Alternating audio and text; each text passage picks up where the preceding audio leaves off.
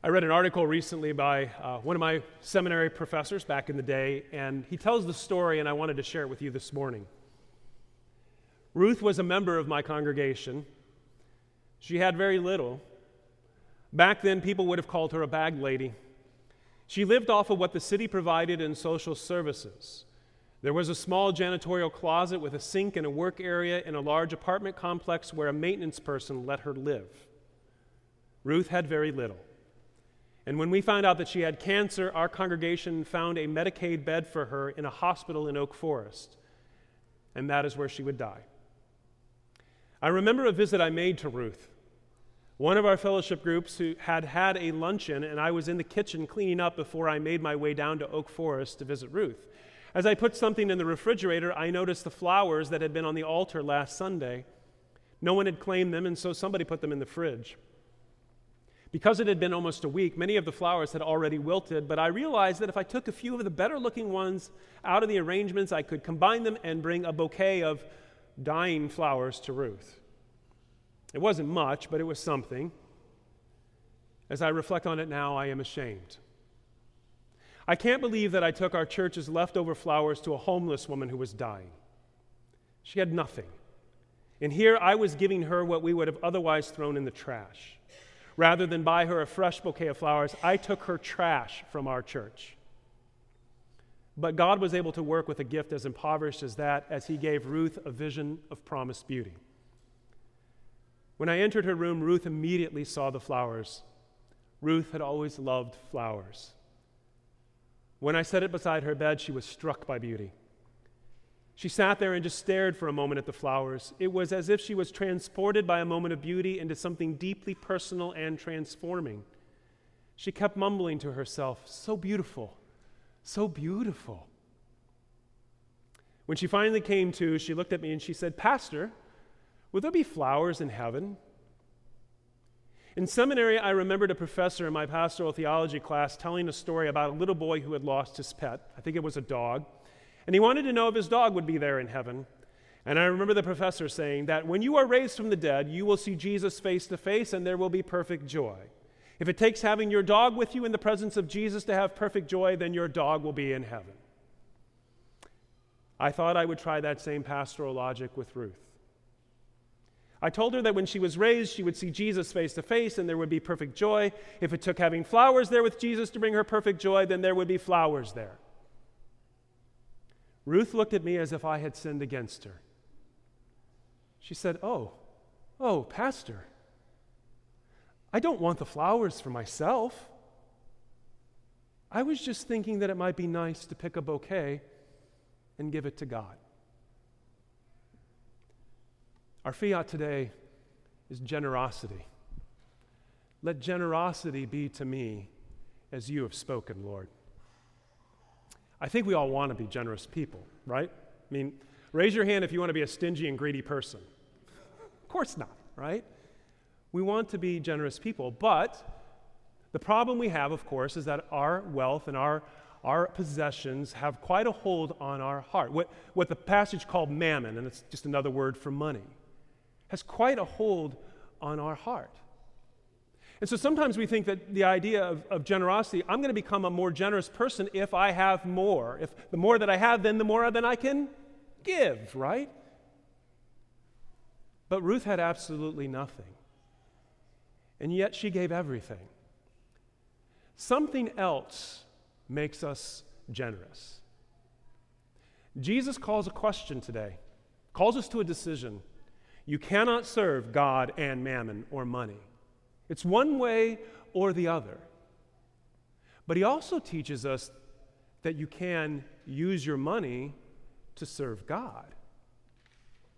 This is one of the most confusing parables he ever tells because he uses the example of a scoundrel.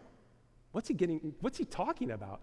I mean, this guy, this dishonest manager, this steward, takes his master's profits, he cheats him, so that he'll look good in the eyes of the clients, and when he gets fired, then they'll give him a job, or they'll give him a place, and they'll sort of take care of him.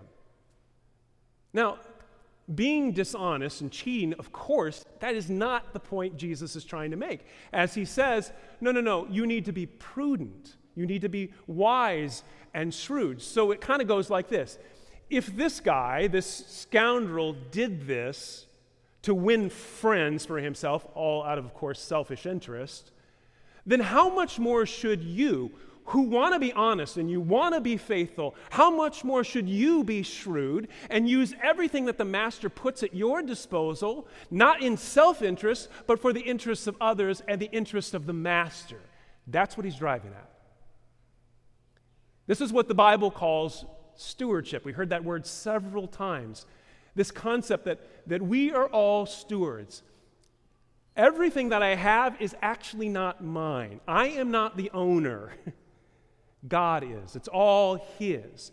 What He does is He entrusts it to you and to me to use for His purposes and to honor Him. So, Lord, all that I have is yours. And that means then we've got to give our fiat to all of our money and possessions. Let it be to me as you have spoken. Let this thing, let these things, let it all be to me as you have spoken, Lord. Let me use it for your glory and for your purposes and for your honor, all of it. So, you're giving to the Lord and to His holy church to do the ministry that we do here together. Lord, let my giving be as you have spoken. Let it be generous. But it doesn't just stop there. Because the Lord, there are occasions when the Lord asks us to give absolutely everything to Him, but the Lord doesn't ask most of us to give everything to Him. We give some of it to Him and to His church, but then the rest of it, that's what we got to have to live on. We don't have to give it all right back to Him and back to the church, but we do have to use it all to honor Him. Everything. So ask yourself, does my house honor the Lord? Is it used for His purposes? Or my car? Or where I like to go out to eat, or where I take vacations, whatever I spend my money on, does my retirement plan and my investments and my portfolio, does my will and my estate plan, does it all honor God? All that I have, Lord, is actually yours. It's that attitude, then, that'll get us started on a path of generosity. But this is what really accelerates it. Today's reading, this parable, comes right on the heels of the three parables we heard last week. Last week we heard Luke 15. This is Luke 16. And we heard three amazing parables that Jesus tells to give us just a glimpse of the great mercy of God, who goes out to seek what is lost and to bring us home and to throw a party and a celebration that we have been found. And the last of the three, of course, is the famous parable of the prodigal son. And at the very end of that parable, the father in the story is talking to the older son, not the younger one who ran away. He's talking to the older son, and that older son is absolutely furious that a party is being thrown for his reckless and rebellious brother who wasted everything. And he says to his father something to the effect of, I have been nothing but dutiful to you, and you've given me nothing, and he has done this, and you give him everything. And the father says, son, you are with me always. All that I have is yours. Did you catch that? As stewards, this is where it starts. As stewards, the right attitude is for us to say, all that I have, Lord, is yours. Here's what accelerates it when we come to realize that the Father, the Master, says to us, all that I have is yours. Everything. I give it all to you. Last week, Jesus was talking to the Pharisees, the scribes, the tax collectors, and the sinners. This week, he turns his attention to his own disciples, and to you and to me, those who want to follow him. Because now he's talking to those to whom he has entrusted his mission of mercy. This is the purpose of his church, to find what is lost and to bring them home, to bring us home, and to throw a party and to celebrate. So no, don't be dishonest and don't cheat and don't act out of self-interest. Of course not. Instead, be faithful, be honest, be shrewd, and be generous, like your Father, who takes the finest robe and puts it over the tattered rags of our shame, who takes the jeweled family signet ring and he puts it on our sin-stained hand, who kills the fat, juicy, delicious calf to fill our hungry, empty, and very, very desperate hearts. If you're like the older son, you'll say, well, that's a waste. That is a waste on a son who wasted everything. Then that means Jesus is a waste, right? I mean, who would give your greatest treasure of all, your perfect, sinless, only begotten Son, whom you love? Who would give that for a bunch of rebellious, constantly life-wasting failures like us? Who would do that? Who would give it? What a waste! But it's never a waste when it's for love. When you love someone, is it ever too extravagant, too over the top? It's never a waste when it's love. And he loves us. He finds us, he brings us home, and he throws that extravagant, lavish party, and he says, and I'm flipping the bill for the whole thing. And that's the point of today's parable, friends. Think about it. It did not cost that dishonest manager a thing. It cost the master, the rich master, everything, all the profits. And that is precisely Jesus' point. That's what he's trying to tell us. Everything I have, he says, is yours. Go spend it. Use it all. Seek what is lost and bring them home, and so that they're found, and throw an extravagant, lavish party. The bill's on me. Go out and reduce debts, the debt of sin. Whosoever sins you forgive, they are forgiven. The bill's on me. I have paid for it all. It costs you nothing. You just get to be the managers. I give it all to you. You get to be the managers. You get to be the ones to go out and tell them this beautiful, amazing news and invite them to the party.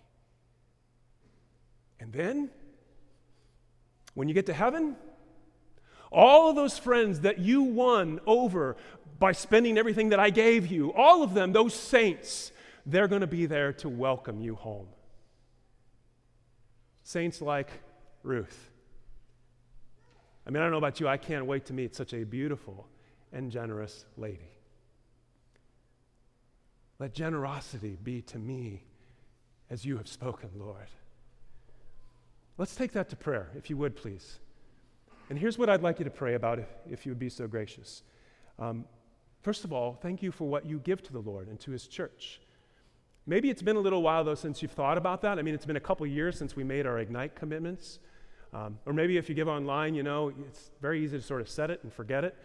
I'd like you to take this to prayer and to think about what you're giving to the Lord now and say, Lord, let my giving be as you have spoken. Let it be generous, let it be for your purposes, and let it honor you. When you get home, maybe talk about that as a family. But I don't want you to stop there. I want you to think about everything God has given to you. All that I have is yours.